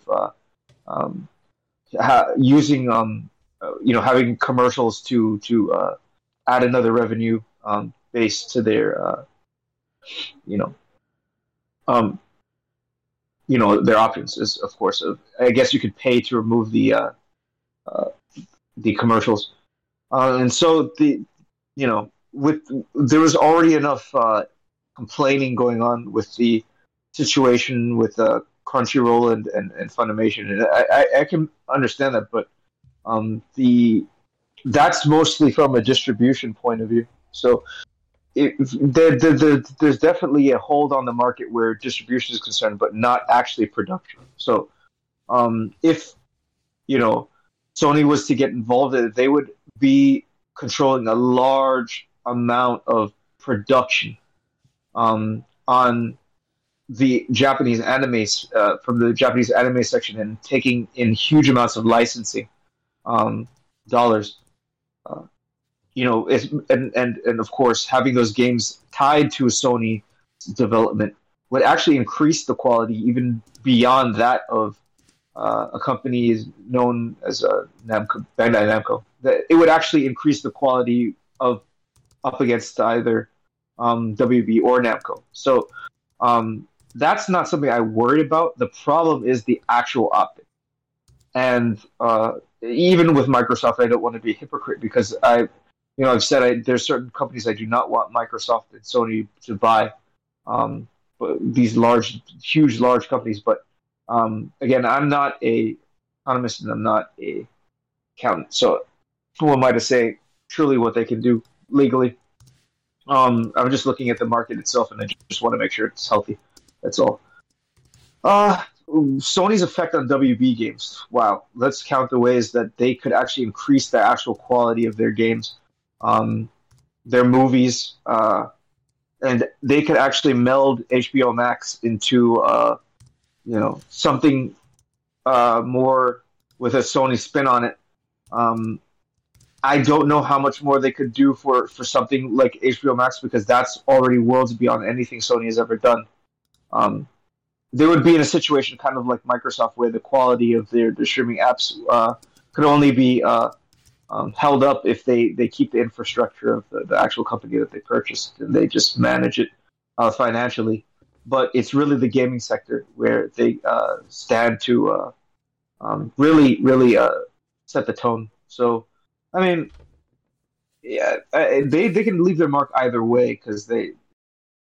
Again, it's just worrying about the optics for me. How about Shaky? You ever heard from Shaky? I was just actually just going to ask him, Shaky, you have anything?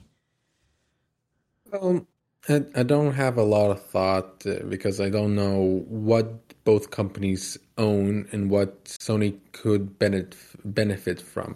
I did read from the chat that David said that Sony Pictures would benefit the most from WB, and Bandai Namco PlayStation would benefit from that more.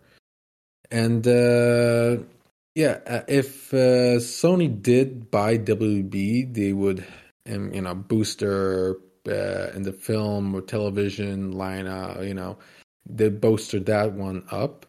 And in the gaming section, it's gonna benefit from having more studios and using new IPs. Now, if you notice, Sony's now doing PlayStation Productions. That's the film and TV production for Sony that makes adapting the PlayStation IPs into other media, and to make more advertisement for their games. We've seen Uncharted the film, and it could lead to more sales with the not Lost Legacy. No, I mean the Thieves Collection. And getting WB, they can plan things really well in a way that bolster both sides between games and film, that one another can help profit from that even further. And from Bandai Namco, that you could do that. Does Bandai Namco actually own anime? Correct me. Just tell me if that's true or not. Yes, they do. Okay. They own a huge amount of anime. Okay, they do, and also produce a lot of the video games for those anime. And Sony has Crunchyroll, Funimation, and it could use both. Market the games and the the shows or the films for the anime. But I don't have anything specific to say about them. One thing only, this is a personal thing. If they do buy WB Games, that includes also Cartoon Network. I want from Sony a Ben 10 game. All I want is a really well-made, high-quality action Ben 10 game. If they give me that, that's so wonderful, man. That'll be a dream come true for me. Not the ones that that's made for the reboot one. It's not for me. I want the OG one or the Alien Force Ben 10. Make an awesome game out of it. Let Insomniac or any other Sony studio make it, and bam, you get a. I think it because Ben 10 is well known because not the most popular. There are other things more popular, but it's still recognizable. You're gonna get sale. Children like it,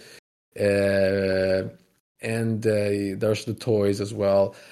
And making a game for it, I think it would sell really well. If it got the care that that Sony does for most of it of its for most of its. I can't say it, man. The quality that they give for their games. Okay. I hope they do that for this specific game. So yeah. I wanted to ask this real quick. Yes. Is Suicide Squad the game that's coming out? Isn't that going to be a games as a service also? No. No, okay. I thought I heard something about that. Currently, we don't have anything. Only the style of gameplay, but nothing with live service or co-op. Currently, the only thing that we know that we can play as the other characters. You know, you not just one character you can play in this game. You can play the Shark one, Harley Quinn, Boomerang guy, and the shooter. I forgot his name. Deadshot. But yeah, Deadshot. Yeah, those are the characters you could play, but nothing. Currently, there's nothing confirmed. People still wondering because Rocksteady still haven't shown or confirmed anything about the game being a live service. It looks like one, but we don't know if it is one. See, I'm sitting there, and me being a huge DC fan, I'm like, and David, I don't know if you know, or maybe HT or somebody on the panel, is Sony in the process of, I guess, because they're getting the Marvel IP, they have the Spider-Man, Miles Morales, they got Wolverine, but then I keep on hearing that there might be another deal or two, and one of the studios might be working on another Marvel game. Are they actually starting their own universe? Because I'm just sitting there and saying, if they got DC, and they do the Marvel universe, they could also sit there and do a DC universe, and they have the studios to do it. Yeah, that would be completely unfair. Kids move and have an aneurysm. Yeah, legitimate. Have you heard his responses to Sony and Marvel? This would literally, I wouldn't want to see it. It would blow his brain, wouldn't it? That'd just be it. Yes, I mean he's literally already. I mean, the cognitive dissonance aside, he literally sometimes actually says out loud, like, so the way Sony beats Microsoft is quite unfair. He actually admits out loud, like, admits his rants. So, I mean, if Sony ever got DC and Marvel at the same time, oh my God, like, that's terrible. Listen, that's what I'm saying. Can you imagine Batman being exclusive to PlayStation? Oh, he'd lose it. Exactly. You have all of a sudden. Who would you have make it? Who would you have make a Batman game from Sony's first party studios? I want to hear everybody's answer. Sucker Punch. Sucker Punch, okay. If Sony does the acquisition, well then Rocksteady becomes a Sony studio, doesn't it? So you just give them a bit of extra production support, and then off we go. Yep. I mean, I keep hearing that. What is it? People keep crying out, which I thought the game was fantastic when I did play it, but the Punisher game, and people want Naughty Dog to do a Punisher game. That would be fantastic. Oh, yeah. But like I said, I mean, their gore system. Neil Druckmann said that. Yeah. Yeah, he actually sat there and said that he wants to make a Punisher game. Well, can we have that? Can we have that after we get Savage Starlight, please? I've been waiting for an open-ended space game from Naughty Dog for absolute years. I just want that game first, please, and then we can have Punisher. I've waited long enough. They didn't give me a new Jak and Daxter. Yeah. More original or from other series, not more licensed games. Okay. Hey, Shaky, you know what? You actually brought something up that I wanted to ask everybody here, too.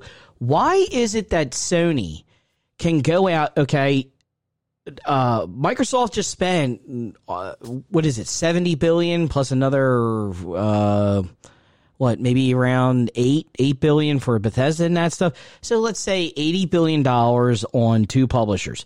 Why is it that they're getting outbidded, if that's what you want to say, or I'll say it, by Sony and getting these license deals for Spider-Man, for Final Fantasy, for why are they getting?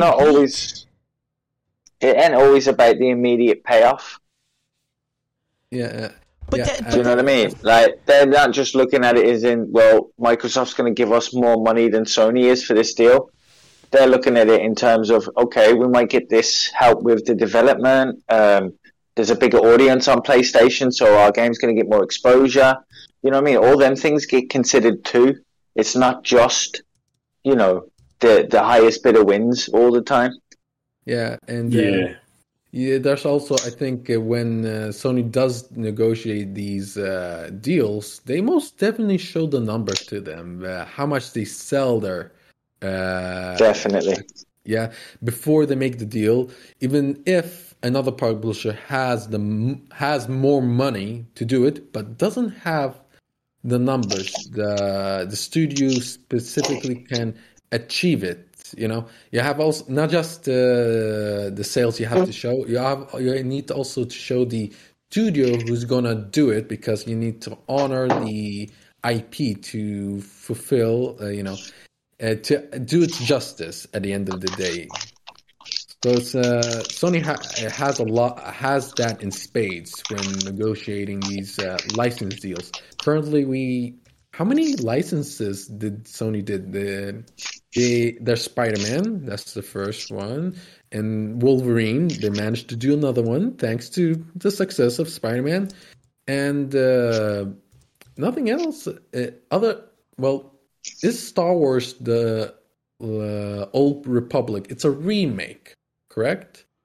And and it's going to be exclusive on consoles, but I don't know how much the deal with Sony, how much they're involved in this, because it's not their first party who's doing the development. It's I think their name is Aspyr, right? But didn't they say that they were in assistance with Sony Worldwide Studios or something like that? Didn't it say it wasn't a specific way it was worded? It was like in partnership with, or something like that. I can't remember. Yeah, so it's a little bit different, but than the usual how Sony does second party, development or dealing, because this is very strange. But if they are partnered with Sony, then they are then they do have some access to their resource, and that's very helpful to make this game more polished. And Sony does want that game to be very polished, because it's currently console exclusive. So that's the third license that Sony managed to do, but all of them are with Disney. So I wonder if they can manage to get another license from another company, if they did actually attempt to negotiate. I think it's it's definitely a potential, because I think it's like, as Retro said, it's not just the money. It's like Sony's got a track record of producing these like high quality games, and not just games, like high quality franchises, successful franchises. So, these companies aren't going to want to just sell to the highest bidder, and then the game comes out and it's trash, and then that basically affects the reputation or the mind share of that franchise as well. So that's part and parcel of it. And as you said, with these licenses, even if it's a second party or third party deal, like it looks like it's going to be with Knights of the Old Republic, Sony's also got a track record of they're heavily involved in these games. Like, it's not just luck that a lot of their third party exclusive games coming out are high quality. Like, Demon's Souls. Demon's Souls, Sifu. Like, they definitely have a hand in the development of these titles and making sure they're on track, which is another big factor. They go show these companies the figures. Look what kind of sales we're getting on the platform. Look at how critical acclaim we're getting on these titles. And that's what's happened with Spider-Man. It's just taking off. First game did so good, everyone's anticipating the second. And I think that's why Marvel was so keen to say, look, what other franchise do you want? What else can we, make bucket loads of cash off? And I think Microsoft could go out and do that and offer it, but they just don't have that track record of saying, look what we've done with this franchise or that franchise. So yep. And isn't Wolverine like the second most popular like superhero besides Spider-Man or something like that? From Marvel, Marvel That- specifically. Yeah, that game is going to do numbers. That Wolverine game is. I really hope they have a good gore system in it. You know, Oh man, like it has to have. I It went out has and bought to, man. Wolverine all over again because of that. Dude, that game was awesome. I loved that game, man. Raven Software, yeah. Yeah, and do you remember you could see bits of his body and that just getting shot off and then they just start coming back together? I love that shit, man. He was awesome. Yeah. It'd be awesome to have a mechanic, like you say, with the gore system where you can not just like button bash the attack, but you get into certain I say they're like key moments in a fight where you can actually, like, if you pin someone, kind of like the finishing moves in the Yakuza games, how they do that quick little cut scene on the move and you put your buttons in. You can actually put a claw either side of someone's neck, pin them against the wall, and then decide whether you slowly want to jab the middle claw through their throat or not. Yes. Like that's the level of detail that Sony can get into. Yeah, but imagine that's the sort of level of detail that Sony developers and programmers, the story writers and the game developers and the production house get into. That's the sort of shit they think about. Most of the other ones don't. They'll just go, you just press some buttons and we'll run a quick animation scene and off we go. But the key thing one key thing I would throw in at this is, just because Sony could potentially own DC and they've got these deals with Marvel, that doesn't mean that Disney's going to pull the pin on the Marvel's content and take it somewhere else just because Sony's got the DC stuff. The big companies at this end, they don't think of it as in that kind of me versus you mentality anymore. It's more of we time it so we don't trip each other over and we still make a shitload of money. Yeah, when you get that money rolling in. It's got nothing to do with my dick's bigger than yours sort of thing. And Sony's had how many teraflops? Yeah, definitely. Yeah, because Disney's got all their different bits and pieces they're doing, and the last Spider-Man movie made an absolute bundle. Was number one. It's in the top 2 or 3 movies ever made or something now, isn't it? Yeah. And then Sony Pictures did that around Christmas time, I think it was. And then they followed it up with Uncharted. And a lot of gamers hate Uncharted's movie, but it's not aimed at the gamers. It's aimed at the movie audience. And it's doing monstrous numbers, where it's been the number 1 movie released in the last 2 weeks or something. Sony Pictures is winning there, is making number 1 movies there. But Disney's not there trying to compete with those ones. It's like giving breathing space and saying, well, you guys are going to have your drops here, and here, and we're going to drop in these other areas, and we're not going to, like Sony does not have a handheld console because that's the sense in competing with the Switch. Let them have that section. Don't go and fight them there because you'll only end up costing you money, because these, again, big companies realise that a race to mind share is a race to the bottom because we have to undercut to get there, and we're not going to do that. We'll just say, right, congratulations on your successes, and we'll have our successes, and we won't trip each other over, and we'll be all good. Because who else are you going to trust to do a Marvel game? Where are you going to take it? You can't take it to Square because you get hit and miss, and they've been proven with the last 2 Marvel games they did. You can't take it to, you wouldn't take it to Xbox first-party studios because look how long it takes to get a game made. Take it to EA. No, because they don't have the quality there. Yeah. You're not going to take it to Activision because they're not going to associate with Bobby. Where else are you going to go? Disney demands quality. Disney will take it to quality. Well, who makes quality video games? Sony. Well, it's a no-brainer. They're not, like you said before, they're not going to compromise the quality of their IP and the mindshare and the respect of their audience is not going to tolerate any kind of degradation of the things that they like.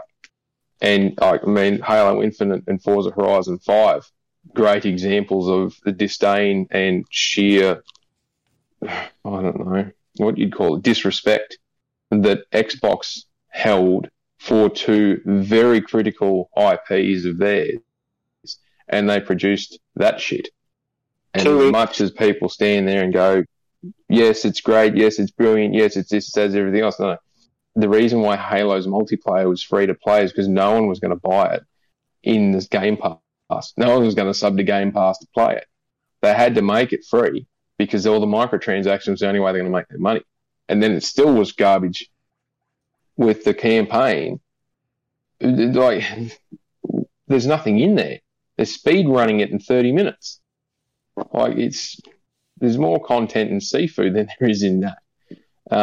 And that was made by 30 people. Sifu was made by 30 people. Like, there's this huge amount of, there's a giant chasm of a gap between what Sony can do in terms of video gaming and everybody else. And a lot of others have even stopped trying to play catch up. So, yeah, I just wanted to reiterate, sorry I got off track, but it's just because Sony would own both Marvel and would own DC and be producing Marvel content, that doesn't mean that they're going to pit them against each other and have to compete like they used to with the comics. But even then, we've had Marvel and DC comic crossovers. One of the best ones that I can recall is when they crossed over Wonder Woman with Thor. Thor's the only one who can pick up his hammer, and Wonder Woman's the only DC comic person to ever pick up Thor's hammer. And that wasn't an issue because they weren't competing against each other. They were working together. As I said it last week, as long as the two aren't having to face off and someone comes out a loser, the two of them will coexist, no problems.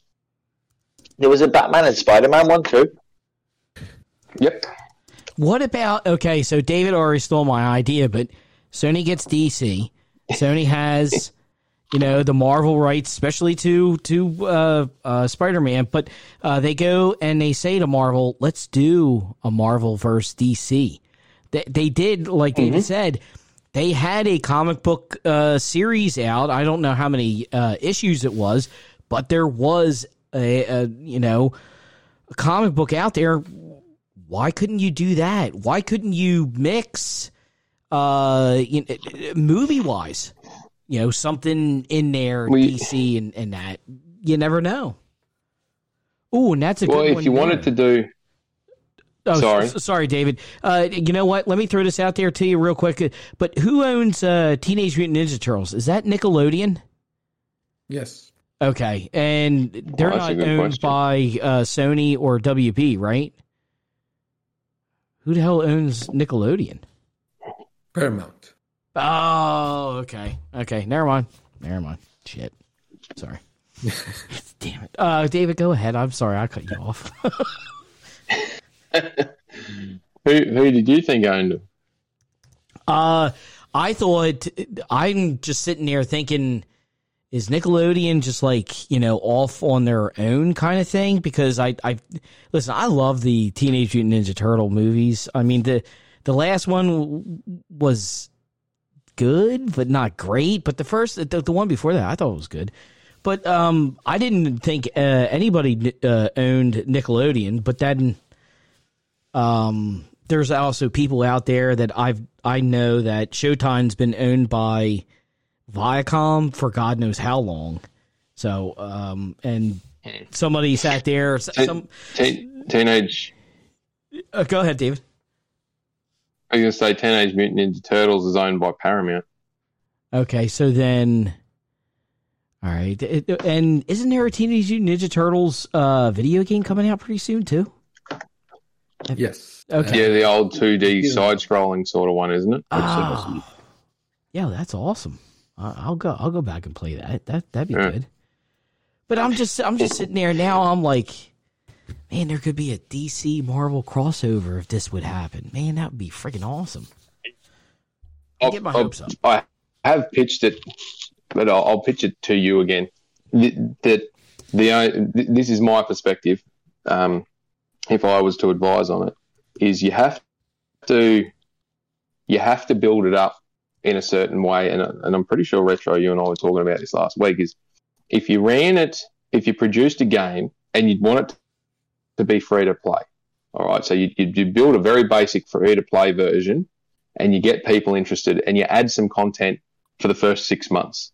So you launch it with 20 fighters in it and then add another 10 fighters, get it structured right, get it balanced out right, and let people have 3 to 6 months to get good at playing it.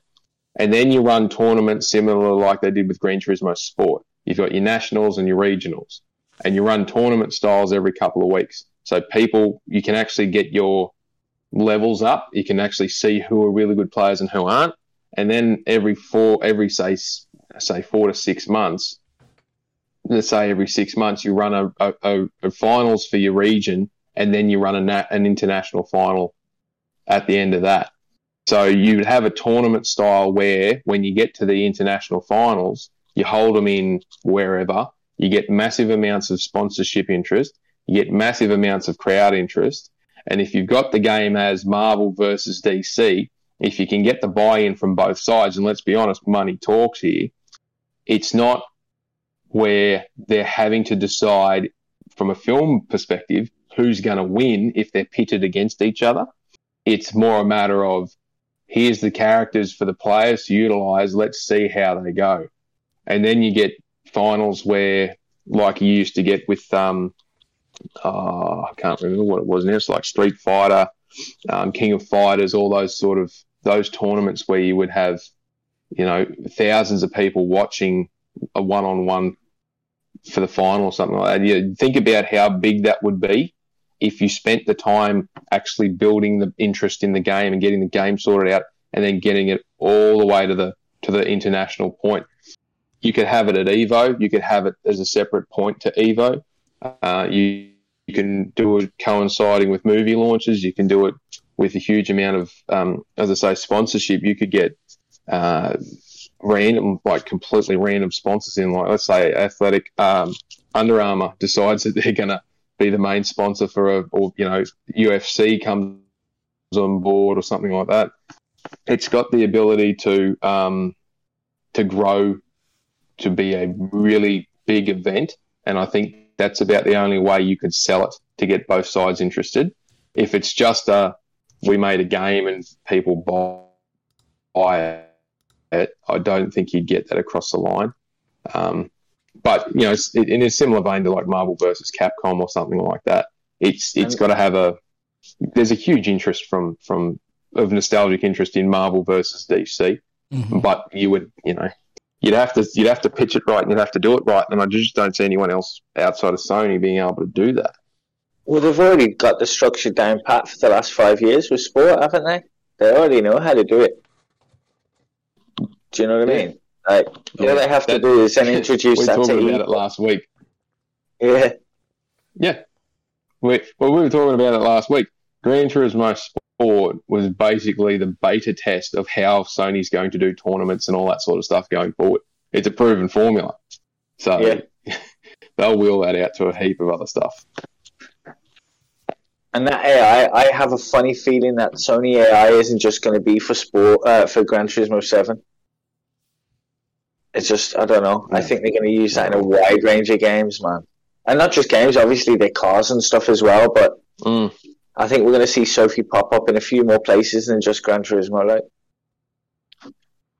Oh, that would be interesting. Yeah, definitely. It excites me because they're kind of hyping it as like a learning tool, buddy on track, and like it wants to learn off you too. Do you know what I mean? It's crazy what they've got planned for it, man. I'm so excited. I can't wait. that will be very. They're pushing the technology, man. That's exciting, and what it leads to just more, involvement for other departments, not just for gaming, racing, even more. I wonder if they can put Sophie in a fighting game. Imagine she'll be our sparring buddy. Well, the way I found out, the way they work it, I didn't realize this. So it takes Sophie about a week to learn a track. Basically, that she can race it better than us. But what they didn't tell you until a recent interview is she's actually controlling 20 cars on the track at the same time. Oh crap! Well, that's yeah, right. And the way she learns, it's like a punishment and like reward system. Now I'm not sure how to do it. It's AI, I'm not sure how to do it. But basically, anytime she made a mistake, she got punished, and anytime she made like a good move, she got rewarded. And so like punishments would be for like going off track or hitting another player, and stuff like that. So they just trained her like that, and that's how she ended up getting like. She's able to, differentiate between driving aggressive and driving destructive and stuff like that. It's just really interesting, man. I want to ask you, on which hardware were they running Sophie on specifically? On just a PC or something, or actually on a PS5? Again. Oh, I was asking about, they teach Sophie how to drive on the track, right? It's a software, it's an AI. So on which hardware was it running on? On specifically? GPUs designed to basically crunch the numbers. Okay. I did share. There's an interview on GT Planet. And it goes into kind of detail about all of that. Okay. It's quite interesting. But yeah, they basically just train it over and over again until she gets really good. Better than us. But it's better than us, faster than the best drivers in Gran Turismo. Yeah. We have already reached to the point where AI can be smarter than us. Let's pack our bags. Give the machines their new homes. Okay, let's go. Games won't sell if we do that. We're gonna need to tone it down. Hell yeah! I'm getting older, not faster. That's for sure. That's why I quit multiplayer games. I can't compete no more. Fellas, that's going to actually do it for part 2. It was fantastic. Everybody is freaking fantastically great. I appreciate everybody coming here. I'm going to start with the stage. Why don't you tell everybody where they can find you and where you're hanging out and that stuff? I'm on Twitter. Pretty much, I just get involved in discussions when I'm not working, where I have like free time and things like that. Eventually, I have aspirations of going on YouTube, but that's going to be a little ways away. So until then, you can find me there. Okay. Shaky, where can everybody find you at?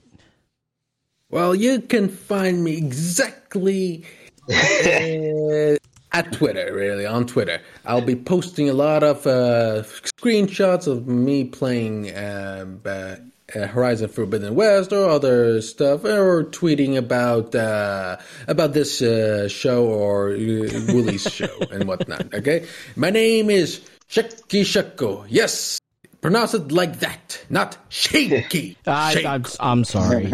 See, between yours, don't worry about it. I was bad last week. Last week I was horrible, man. Horrible with Dizzy and that. I'm like, oh my god, I'm messing this up. It's Deezy. It's Deezy. See, Deezy. I'm sorry if he's even listening to this or later or whatever. I apologize. I seriously apologize. I'm gonna go to my co-host Retro. Tell everybody where they can find you at. Yeah, you can find me at XTSX Retro on Twitter, or Doom's other shows, Sundays and Fridays, and sometimes on the Company of Gamers. And also, you have your GT League going on too? Yeah, well, the league hasn't really started yet. That'll be something we're definitely going to talk more on next week when GT7 launches, because a lot of people aren't even really jumping into sport at the minute. Okay. So a lot of people are waiting for 7. You can try. Oh, yeah. You can certainly try. Words on this show that I will beat you after I do some training. Preferably. OT said the same. I'm still waiting. I just wait. Didn't he beat you by any chance? Well, I mean, there's been the odd slip up that he's kind of beat me. Yeah, he has beat me once or twice. I'll give him that. Okay. Well, it'll be fun just racing against. Oh yeah, I love it. Win, lose, draw, crash. I don't care. I just love racing. Or crash. Or getting bumped into, getting bumped out of the tracks because of that's Odie's special move. Racer. Odie's special move, man. How about we all just play Mario Kart? Just really end it once and for all. Oh, I love Mario Kart, man. I desire CTR, not that little child's game. That whole Crash Team Racer was fire too. Yeah, that's fun. I'm going to go to the two gentlemen that are from Australia that I don't know if they're having breakfast, but hopefully both of them are at least having a cup of coffee, or maybe 2 or maybe 5. But HD Gamer, I appreciate you stopping by. Where can everybody find you at? Thank you. It's been a pleasure, guys. Been able to chat with you on this and talk video games. Be distracted a little bit by what's happening in the world at the moment. But you can find me at HD _gamer _84 on Twitter. Haven't really been that active recently. I hopefully get back on there a bit more and focus on games rather than the other things happening in the world. But that's where you can find me. And Mr. David Faulkner, where can everybody find you? You can find me sitting at the kitchen table having a coffee talking to you at the moment. Otherwise, I'm floating around on Twitter at Forky87. I pop up from there from time to time. Or you can catch me on the Worldwide Company Gamers podcast as well as floating around on this one. If you anybody got any questions about today's show from the stuff that I've been chatting about, please hit me up. I'm happy enough to answer them, but make them sensible questions. Don't come at me with unsubstantiated opinions and bullshit, because I won't bother answering. I want to say this. Thank you to everybody that came out today, that is in the chat. Appreciate it all. Makes it so much better for me to go back and forth with people on the chat. I want to give a huge thank you to everybody that was here today. David HD, Retro, Shacky and Stage, Social Destruct last week, everybody that's on the Friday night show. You guys don't make the channel, or I don't make the channel. You guys make the channel because you guys talk, and that's what I needed. So it is super much appreciated. I didn't think I was ever going to make over 100 subs, but apparently you guys got me over 100 subs. Thank you. I got to have everybody back. I got even more topics and things like that, but everybody go and play Elden Ring or Horizon, or you guys go have some, bacon and eggs or something like that. Go eat. I feel bad in that stuff. I might be on Woolie's Company of Gamers tomorrow. I haven't heard anything from him. I know he was sick Thursday night because he left Salty's podcast, so I'm just leaving that up in the air. But Retro and I have Order of Disorder tomorrow if you want to hear some weird and wacky shit. And believe me, we have two articles that are very disturbing. They're kind of not laughed at, but they're disturbing. But we'll try to bring the funny as much as we can. Especially, I'm going to say this, and this is to the Xbox people. Can you please just be careful where you place your batteries at? The one story we have tomorrow, it is very disturbing. So check it out. It's where some man put a battery in a special place. And that's all I'm going to say. 11 o'clock. But hey, everybody that has listened or is going to listen to this, give these guys a follow. They deserve it. They are smart as hell. They give you great information, and they have taught me a lot. So that's going to do it for us. I appreciate you guys, and say your goodbyes, and we're going to get out of here. It's been a pleasure, gentlemen. Thank you very much for hopping on with us tonight, man. Really, really appreciate it. I thank you very much for grabbing me, putting me in a bag, and bringing me here. It was what? Listen, you guys, I want to say this, and I know Retro will say this. Everybody here is more than welcome to come back. I want everybody to come back and that stuff. We'll figure something out. I want to get everybody back here. So, yeah, I'd love to, mate. It's been a pleasure. It was an honor. Yeah, the honor is mine because I got you guys. Great to chat to you lads again. Definitely, especially David too. It's always an honor to hear him speak, man. Yes. Doomslayer, Retro, and Shaky. Shaky. Thanks. Sorry. See, I'm already getting influence. Watch out. See, stop listening to me. I put out the wrong information or bad information. So, all right, that's going to do it for us. I'll let everybody know when the next show is going to be popping up. It'll probably be in a week or two in that. But I'll let everybody know on Twitter. So, everybody have a good night, a good morning, and a good afternoon. So we'll see everybody next time. Have a good one, man.